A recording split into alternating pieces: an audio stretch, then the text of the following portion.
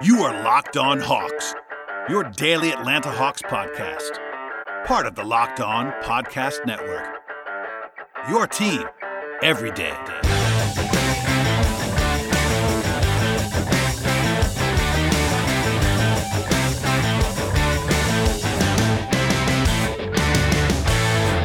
Hello, friends. Welcome to episode 962 of the Locked On Hawks podcast. I am your host, Brad Rowland, coming to you late into the night here on a Thursday into Friday. And today's show is brought to you by Locker Room. Download the Locker Room app from the iOS App Store and find one of our Locked On rooms. Locker Room, changing the way we talk sports. As always, we will have analysis of the Hawks-Spurs game this evening, but there was more news than usual on this Thursday, and because of that, we're starting with non-game stuff. First, John Collins, there's an update on his status. He left the game, of course, on Tuesday at halftime with a left ankle sprain. He was already ruled out of Thursday's game on the initial report. As a result of that, then the Hawks announced a formal update on Thursday afternoon. Collins had an MRI on Wednesday that diagnosed him with a lateral ankle sprain and associated bone bruise. That was the wording that the Hawks used. And they also said that he has, quote, started low-level rehabilitation activities, end quote. He'll be reviewed in 1 week, which, again, as I always say, review does not mean return. That's important to note. Before Thursday, Collins was the only player on the Hawks roster to start all 47 games, and one of only two guys on the team, along with Kevin Huerter, to play in all 47 games. You can't pencil him into return in just a week. Even if he did, though, he's going to miss 5 games at least because the Hawks have a very, very busy week coming up with 5 games in 7 days. And even before Thursday's game, the Hawks were flying high. I mean, they're really good when John Collins plays, basically. They're 7.5 points per 100 possessions better when he plays, according to Cleaning the Glass, and that tracks. Obviously, he's one of their best players. That's a big loss. Obviously, this is not the worst news in the world. It could have been much worse than this. At the same time, a multi-game absence for John Collins comes at a pretty poor time, given all this happening with DeAndre Hunter, etc. So that's the latest there. I'm not going to try to guess as far as when he's going to come back, but it's obviously a huge loss. We'll touch on that later on as well. But Hunter missed his 4th straight game tonight, and he'll miss again on Friday. So pretty shorthanded for the Hawks at the forward spot. And also Collins unlocked so much as a backup center as well. So that's a big loss in the meantime. Elsewhere on the news front, on Thursday, Nate McMillan won Eastern Conference Coach of the Month. The Hawks went 9-4. In March, of course, tied for the 3rd best record in the Eastern Conference in that span. That was enough to win the award for Nate. The Hawks outscored their opponents by 65 points over the 13 games. That's a 5-point per game margin over their opponents in that stretch. They won 8 games in a row, of course, to start the month of March after McMillan took over, right as he took over, actually. That was the longest win streak the Hawks have had since 2015, and the longest to start an interim tenure during the season since 2003-2004, so some pretty uncharted territory there for McMillan. It's the 8th time that a Hawks coach has won Coach of the Month since they started doing the award, and the first time since Mike Budenholzer in January 2015, when the Hawks did not lose for the entire month. Also, McMillan's 7th Coach of the Month honor dating back to Indiana, as well as Seattle and Portland. The Hawks did lose, of course, 4 of the last 5, which is pretty crazy. I'm pretty sure it's kind of rare for a Coach of the Month to lose 4 of the last 5 games in the month, but when you come out of the gates flying and win your first 8 games, it becomes a lot easier to do that. So obviously a heck of a way to start the tenure for Nate McMillan.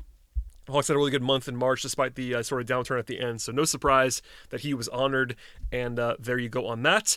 And the last thing on the news front before we get to the game itself was Chris Kirschner of The Athletic talked about Bogdan Bogdanovic on Thursday, and just some highlights from that. I definitely recommend reading the entire piece. It's behind a paywall. I won't give the entire thing away as a result of that, but I would recommend reading that and subscribing to The Athletic if you want all of that information.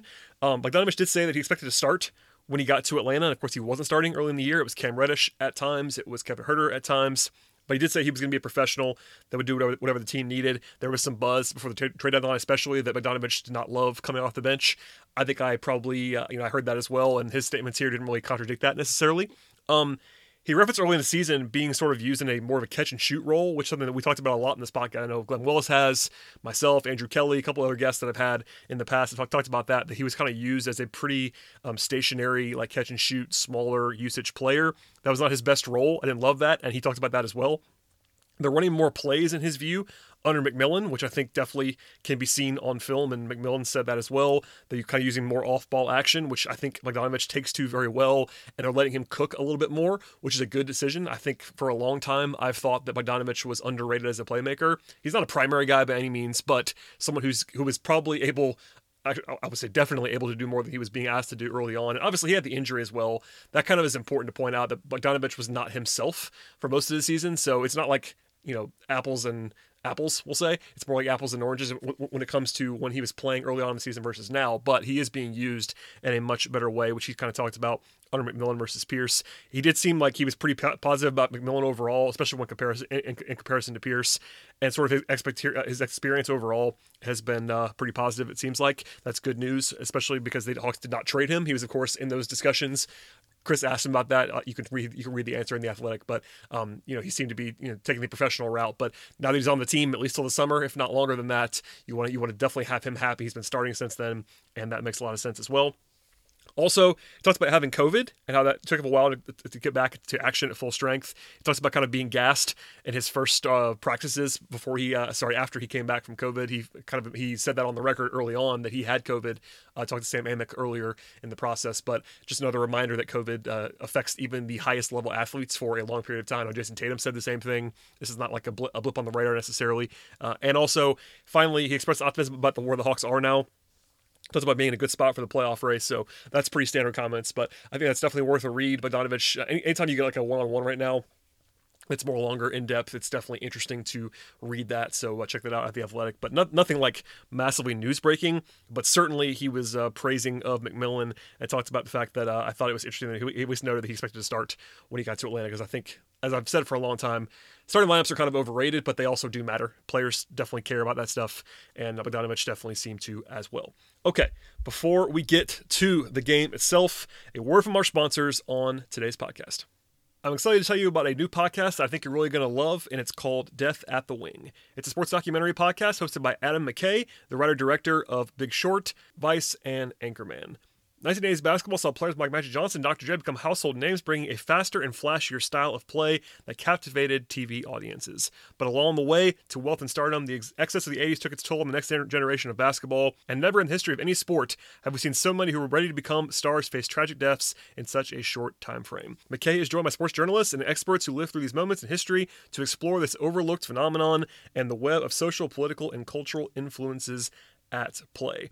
This is a podcast I think you'll really enjoy if you enjoy this podcast as well as just the NBA in general and the stories that come alongside of it. If you love The Last Dance or 30 for 30, I think you're going to love Death at the Wing. And from this point forward, you could search for Death at the Wing wherever you get your podcast to start listening. I would fully recommend doing that. Again, search Death at the Wing wherever you get your podcast and begin listening now. So I opened the show with the news portion, in part because there was a lot of news, but also because this is a marathon game, so we'll dive into it now. The Hawks win in double overtime, of course, on the road in San Antonio. Their second straight win in San Antonio after losing there for 20 years. Not exaggerating. So that's nice to see from Atlanta. But we'll dive in as we always do on the podcast. Pre-game stuff. We talked about Collins earlier and mentioned Hunter, but Hunter is going to be actually ruled out for both Thursday and Friday, according to Nick McMillan. He said in pregame that he went through a workout on Wednesday and was not ready to go. That was all we got. So the last that we heard, he had some swelling, but no official update on Hunter. We're all just guessing, but he's not going to play on Friday. That's for sure. And by the way, with that said, the Hawks only play one game this entire season with their entire core in place if you include Reddish, because Reddish was out when Hunter came back. So that continues. They ended up starting Solomon Hill in this game, which was not a huge surprise to me. I saw some fans that were upset or bothered or surprised, and I get that. He's not as good as Gallinari for sure. But the Spurs play pretty small with DeRozan and Keldon Johnson at the 3 and the 4, and also McMillan's a big proponent of keeping guys together in groups, and Gallinari has been thriving in that bench role, so that didn't surprise me too much. At any rate, they played Gallinari a ton in the overtime periods. He ended up playing a ton of minutes, so no real concerns there. The Spurs on a back-to-back as well. Back-to-back, and the Hawks were not in this game, which might have been at least a small edge for Atlanta coming in. But still, the Hawks were so short-handed. They were actually underdogs at tip-off, according to our friends at BetOnline.ag. They were actually 1-point underdogs in this game. And that proved prescient, because obviously this game was pretty much a toss-up the entire way. So we'll get into the game now. The Hawks scored well at the start. They led 19-15. Pretty much standard operating procedure on the rotation, except for the fact that Lou Williams, I almost said debuted, returned to Atlanta. Obviously, this is his second stint with the Hawks, but this time with Atlanta. He played and came in and played pretty well, honestly. Played alongside Brandon Goodwin and Onyeka Okongwu at the outset. It was a full second unit a couple different times for the Hawks in this game with Williams and Goodwin together. That pairing is interesting to me. Obviously, they're pretty small with Lou and BG playing together, but Goodwin does bring energy and also defense in a way that some other guys may not. And obviously with Hunter out as well and Collins, they're pretty short-handed. You can play him with Mays, but Mays is kind of limited athletically as well. You might want that burst that Goodwin brings. So I didn't have a huge problem with that. And actually, Brennan, I thought was pretty good in this game. A couple of big shots. And also kind of a headliner that's lost with how crazy this game was late. Okongwu had the best game of his career, and we'll talk about that more later on, but he was really good. He scored 6 points in the first minute of play that he came in. Energy was really good. Defensively, it was good. They were kind of playing a zone for the most part with the second unit, which I actually liked, because if you have Lou Williams and Gallinari playing together, it's not going to go well defensively if you try to play traditionally. So I think that's a good idea to try to use that zone pretty frequently on the second unit, and that worked out in this spot. In fact, though, Okongwu and Goodwin scored the final 11 points of the first quarter. Feels like that was a lifetime ago, given how long this game was. But that was a pretty crazy, weird run, including a buzzer beater 3 by Goodwin late in the first to go up by 10. But yeah, the Hawks led by 10, and that kind of tells you the story, as Atlanta led the entire game, essentially, and they were in control. The Spurs did kind of fight back. Derek White was really hot throughout the game. They kind of brought Bogdanovic back in with the bench, but Lou got to the mid-range. I thought he kind of looked like himself in a good way offensively when he was out there. Sort of a sidebar, but McMillan had to use a challenge on an absolutely absurd out-of-bounds call in the second quarter. It was the right challenge. I don't love using challenges in the first half when it's one that's like so incredibly obvious. It's frustrating that he had to use it because it was such a bad call. Anyway, he did that. The Hawks led by as many as 10 in the second quarter as well. Settled in up by 6 at the half. Trey got his second foul on offense. It actually came out of the game and was attended to by some trainers, as we'll get into later. He was fantastic in the overtime periods, but Trey is definitely not 100% right now. The Hawks said officially that he, quote, tweaked his left knee during the first half. So, yeah, we'll see what happens there, but he played the rest of the game, so we'll see if he's available to play on Friday. But he was not his full self, like athletically, burst-wise, but I thought he played obviously quite well at the end of this game.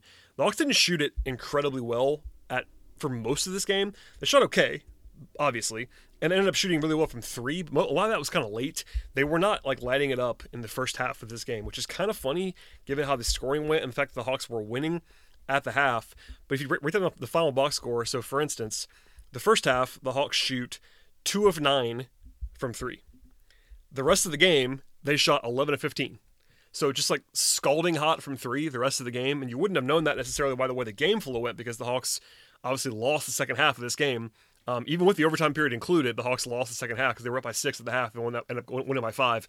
But yeah, just one of those things. They shot better, even though they didn't necessarily. I guess they had to because they stopped getting as many stops in the second half. At any rate, Capella was awesome, by the way, in the first half. He had 18 points and 7 rebounds and 3 blocks before halftime. Missed a few bunnies, but one of the stories of the game, kind of, again, underrated, is that Capella shot, Capella shot 10 of 10 from the line. Now, that's good for anyone, but Capella entered this game 55% from the free throw line on the season, and 10 of 10 is a pretty big outlier on a night for him, given what he's been for his career and this season. And he and Gallinari were the only guys that were perfect from the free throw line, which is pretty crazy. So that's a nice little sidebar. But I thought he was really, really good in the first half. Not quite as good after halftime, but still a good night for Capella.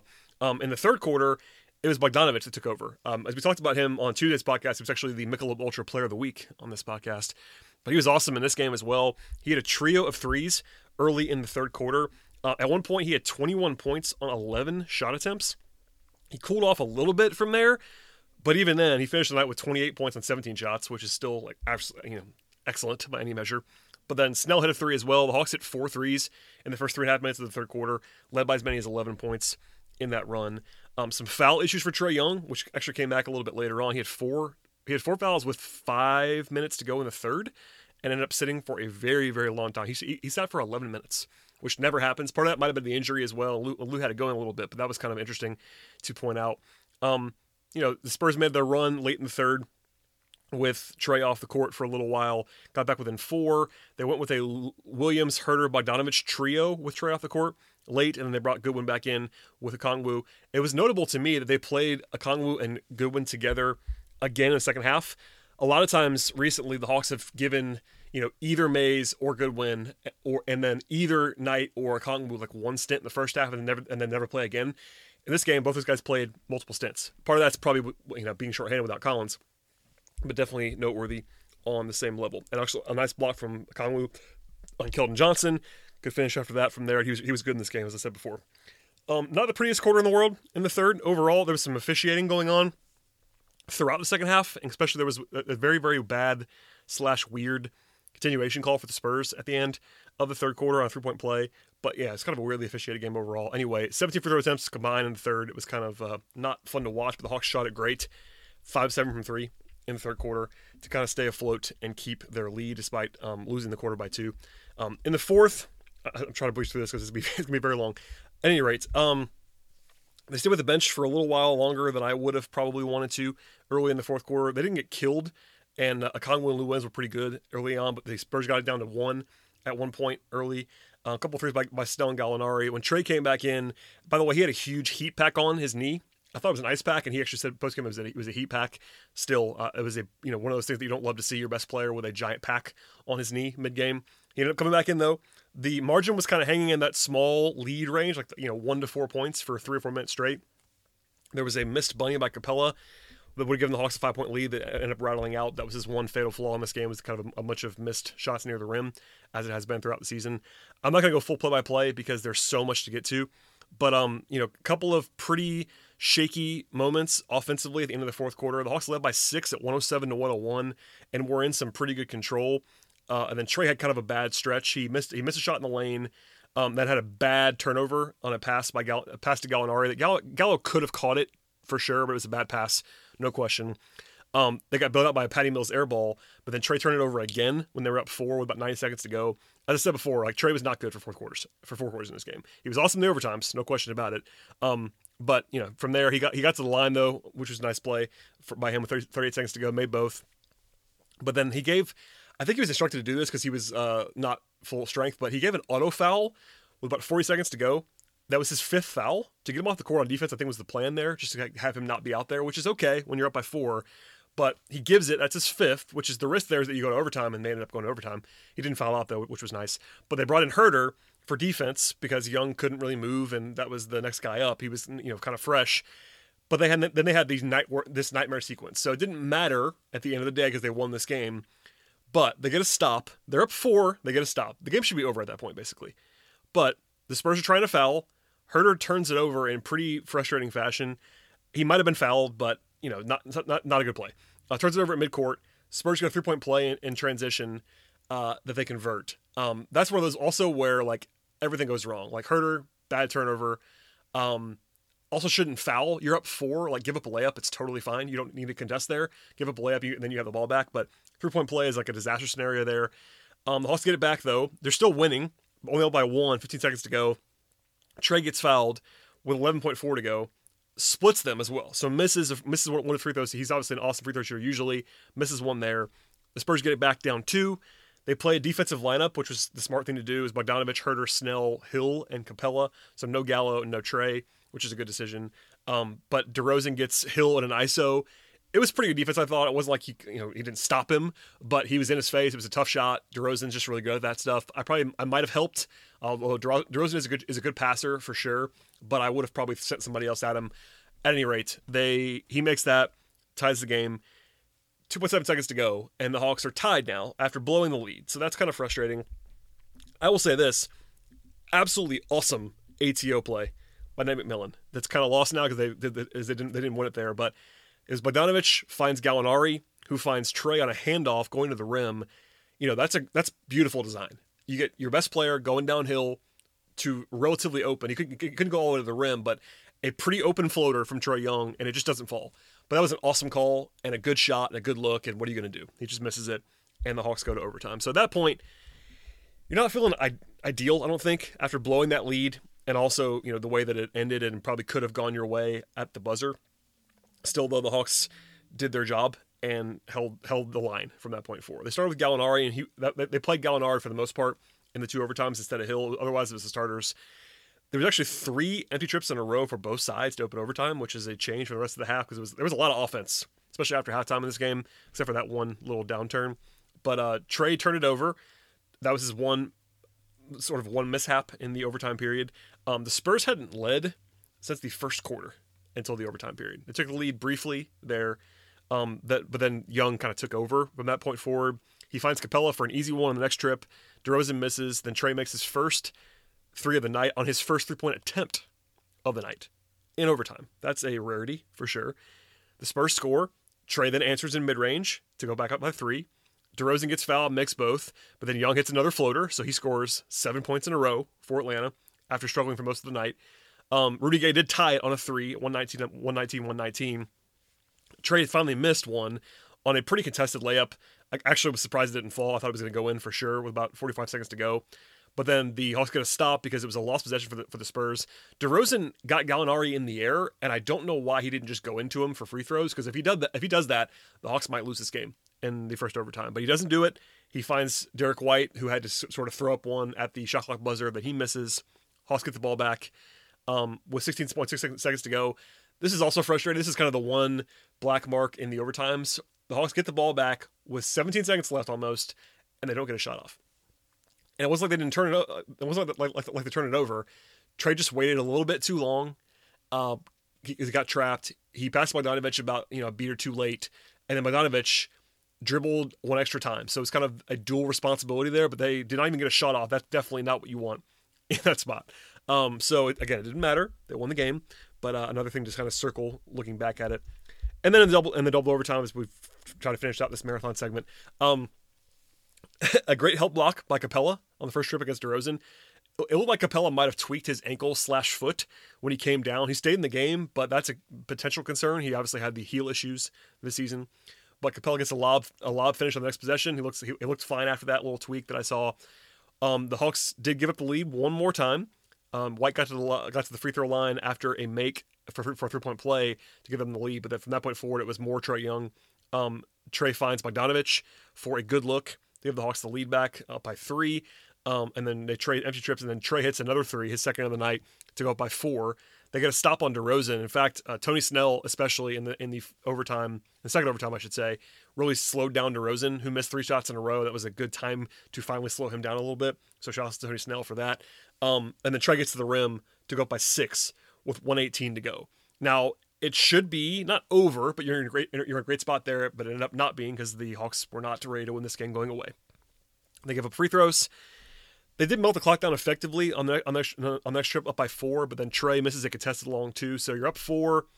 Rudy Gay hits a 3, so suddenly it's 1 again with 33 seconds to go, and they had enough time where they didn't have to foul, which is not what you want. But the dagger comes, a great play. Trae Young drives, I would say attracts the defense, finds Gallinari in the left corner, who throws an absolutely beautiful, erotic, non-suitable for work pass fake at the Spurs defense. It draws the attention away from him, and then he hits a dagger 3 in the left corner with 11.8 seconds to go to basically win the game, to go up by 4. So that was the biggest shot of the game. Obviously, Trey was the story in the overtimes with his offense, but that was the biggest single shot of the game, was Gallinari's shot to kind of put the game away. They get a stop there, and that is the end of that. So a lot that obviously went on there, lots of back and forth, and if you watched this game or didn't, I know this game went very late as I'm recording this very late. That was because this game went so late. But we will see on the rest of this stuff. But before we get to some takeaways and some individual breakdowns, as we always do on the podcast, a word from our sponsors, and the first of which is betonline.ag. BetOnline is the fastest and the easiest way to bet on all of your sports action today. Even without football, for a little while longer, there's plenty to wager on, including the NBA, of course. College basketball is in full swing, both men's and women's right now, and the NHL is also happening. You have golf, you have soccer, you have tennis, auto racing, UFC, all that kind of stuff is available for you at betonline.ag, and BetOnline even covers awards, TV shows, and reality TV. Real-time updated odds are present, and you have props on almost anything you can imagine right now at BetOnline, and BetOnline has you covered for all your news, scores, and odds. It's the best way to place your bets, and it's free to sign up. Head to the website right now at betonline.ag or use your mobile device to sign up today. And if you do that, you'll receive a 50% welcome bonus on your first deposit if you use our promo code, and that is promo code LOCKEDON. Yes, that is 50% free cash and a welcome bonus with promo code LOCKEDON. One more time, promo code Locked On at betonline.ag. BetOnline, your online sportsbook experts. Today's show is also sponsored by Built Bar. Built Bar is fantastic. It's the best tasting protein bar on the market, and for me, the best tasting protein bar ever. Built Bar tastes fantastic. It's low calorie, it's low sugar, high protein, high fiber, and has 100% chocolate on all of its bars. And now is the time to find out which Built Bar is the absolute best. It is Built Bar Madness, as it has been for the last couple of weeks. And now, today's matchup is the much anticipated battle between Cookie Nut Brownie Chunk and Cookie Dough Chunk in the finals. Yes, the finals of Built Bar Madness. The winner will be crowned pretty soon, and personally, I am leaning towards Cookie Dough Chunk, but I only have one vote here. I have to say that. I only have one vote. That matters here, but your vote counts as much as mine. Go to BuiltBar.com or use @bar_built on Twitter. And remember to use the promo code LOCKED15. When you do that, you'll get 15% off on your next order with Built Bar. That is promo code LOCKED15, 15% off your next order at BuiltBar.com. And check back to see who won the matchup for today and the entire bracket itself to become the best tasting protein bar ever. One more time, that is promo code LOCKED15, 15% off. Check it all out at BuiltBar.com. Okay, and we'll get to some takeaways now before we get out of here on this fine Thursday into Friday. And overall, the Hawks scored at a really high level in this game. They scored 1.19 points per possession. Now, it was a slow-paced game, but also had the 10 extra minutes, so it's kind of a wonky thing. So the points per possession is the best way to figure out the offense here, and they did a very good job scoring throughout the night. They shot it great in the second half, as I said before. They were a perfect 50 for 100 from the floor, which is very easy to calculate. They shot the wall at the line, headline Mike Capella, 21-26. They had 28 assists. Rebounding-wise, the Hawks were better than the Spurs, but it was definitely a one-shot and ending game for the most part. Neither team offensive rebounded very well overall. It was a lot of pretty good defensive rebounding. Other than that, though, the Hawks shot the ball a lot better than the Spurs. The reason why this game was close, when you factor in the edge the Hawks had with the shooting, is that the Spurs turned it over 6 times in 58 minutes, which is incredible. That's an incredibly low number, even for a 48-minute game. But that's a crazy one. The Hawks actually did a good job as well. Only 12 turnovers from the Hawks. That's very, very good by Atlanta standards through a game and a quarter, a game and a third, or something like that. But the Hawks lost the turnover battle, so obviously the Spurs took 11 more shots than the Hawks did in this game. Part of that's free throw line, which they actually only took two fewer shots, but the Spurs, just didn't turn the ball over very much, which is an advantage for them. At any rate, the Hawks still managed to outlast them with the offense. Defensively, it was not a great performance, nor was it a bad performance. It was kind of in the middle. The Spurs ended up scoring more than you would want, about 1.14-ish points per possession, which is worse than you would want, again, for a full game. But given where the Hawks were, clearly at the end of this game, it was offense on both sides, and the Hawks did a pretty decent job. The only guy that they just could not get a handle on for most of this night was Derek White. And, DeRozan had his moments too. Obviously, he actually led the team in scoring 36 points, but White hit 7 threes. That was a big thing. The Hawks did a good job, though, limiting the supporting options. Rudy Gay got going a little bit late, but he's still 6 of 16. And combined, Keldon Johnson, who I like, who was bad in this game, I like him, and Patty Mills were 3 of 18. So those two guys struggling really helped the Hawks defensively. But, they did enough on defense. It was definitely an offense win, I think, overall. But just putting that all in perspective. And also, we'll come back to this in a second, but I'm going to be very positive about Trae Young in a second. Trae Young had more turnovers in this game than the Spurs, which is just a funny thing to point out. And again, Trae had a perfectly reasonable number of turnovers. Like 7's a lot, but it's not a crazy amount for a guy who's also kind of, visibly injured and all that stuff. The Spurs, again, though, just taking care of the ball at a ridiculous level throughout the game. All right, to the individual stuff that we always do here. We'll go to the bench first. It's kind of interesting to see the Hawks had 13 guys active, only 10 played in a double overtime game. Goodwin, 9 minutes. He had 8 points, 3 rebounds, and 2 assists. He hit 2 buzzer beater threes, basically. I thought Brandon was good in this game. He wasn't incredible. The shot making was impressive. He had two assists as well. I thought he played very well. I'll be interested to see if we see Skylar Mays on Friday, given the back-to-back and all that stuff. But I thought BG was good in this game. The other guy who played the second fewest was a Kongwu, but a career-high night with 10 points for him, 5 rebounds, 4 of 6 on the floor, 2 of 4 from the free throw line is the only kind of black mark. He missed both free throws in the second half. But other than that, I thought Kongwu was capital G good in this game. It's one of those nights where I try to remind people just not panic about Kongwu. He's had such a weird season so far. I know, he's rookies are bad in general, which is something I say over and over again, but he had a particularly weird one with the injury and the pandemic and just not being able to play and not being able to go to the G League and not practicing. And They're on a good team now as well. That's something I pointed out, I think, to somebody on Twitter this week. But comparing him to like Cam Reddish, for instance, who was bad as a rookie for the most part, but got to play a lot. And this is something I pointed out, like the Hawks are in this spot now where they're winning. They're not going to just put him out there in the way the Hawks did with their rookies for years, honestly, because they're rebuilding. So he had to earn his time. He played well in this game. Like, I had no problem with him playing. I think he should have played, if anything, maybe more than he did in this game, but he was really good. The zone, I think, is good and effective on the second unit, and it was a nice night for Okongwu. So I don't want to go overboard for sure, but a very, very positive data point. The one guy who, like, I think openly struggled in this game was Kevin Huerter. And Huerter is struggling right now overall. He did not score in 16 minutes. He played some defensive replacement stuff late, but it was mostly he was not on the court in the closing minutes. Other than that, he only took 4 shots, missed all 4, was 0 of 3 from the 3, had an assist and a rebound. But in the last 8 games, Kevin Huerter is 19 of 65 from the floor. That is 29%. That's from the floor, not from 3. So that's obviously bad. I've seen some people talking about how Huerter's been this huge disappointment this season. I would not say that. I think actually Kevin was playing pretty well until this run. Obviously, that 8-game sample size, you can't overlook it. It does matter. But I think it's accurate to say he's struggling recently. That is definitely true. Saying he was been bad for the season is just, that's not true. It's more of an overreaction to the small sample size. But listen, you can't especially with Kevin Huerter's profile, he cannot overcome being a bad shooter like that for that long. So that's going to be, obviously he's going to have to bounce back. He's not starting anymore. It's a different role for him right now, but Bogdanovic is better than he is, all that stuff. But he still needs to be a part of what they're doing. They're still going to play him, and he was not good in this game.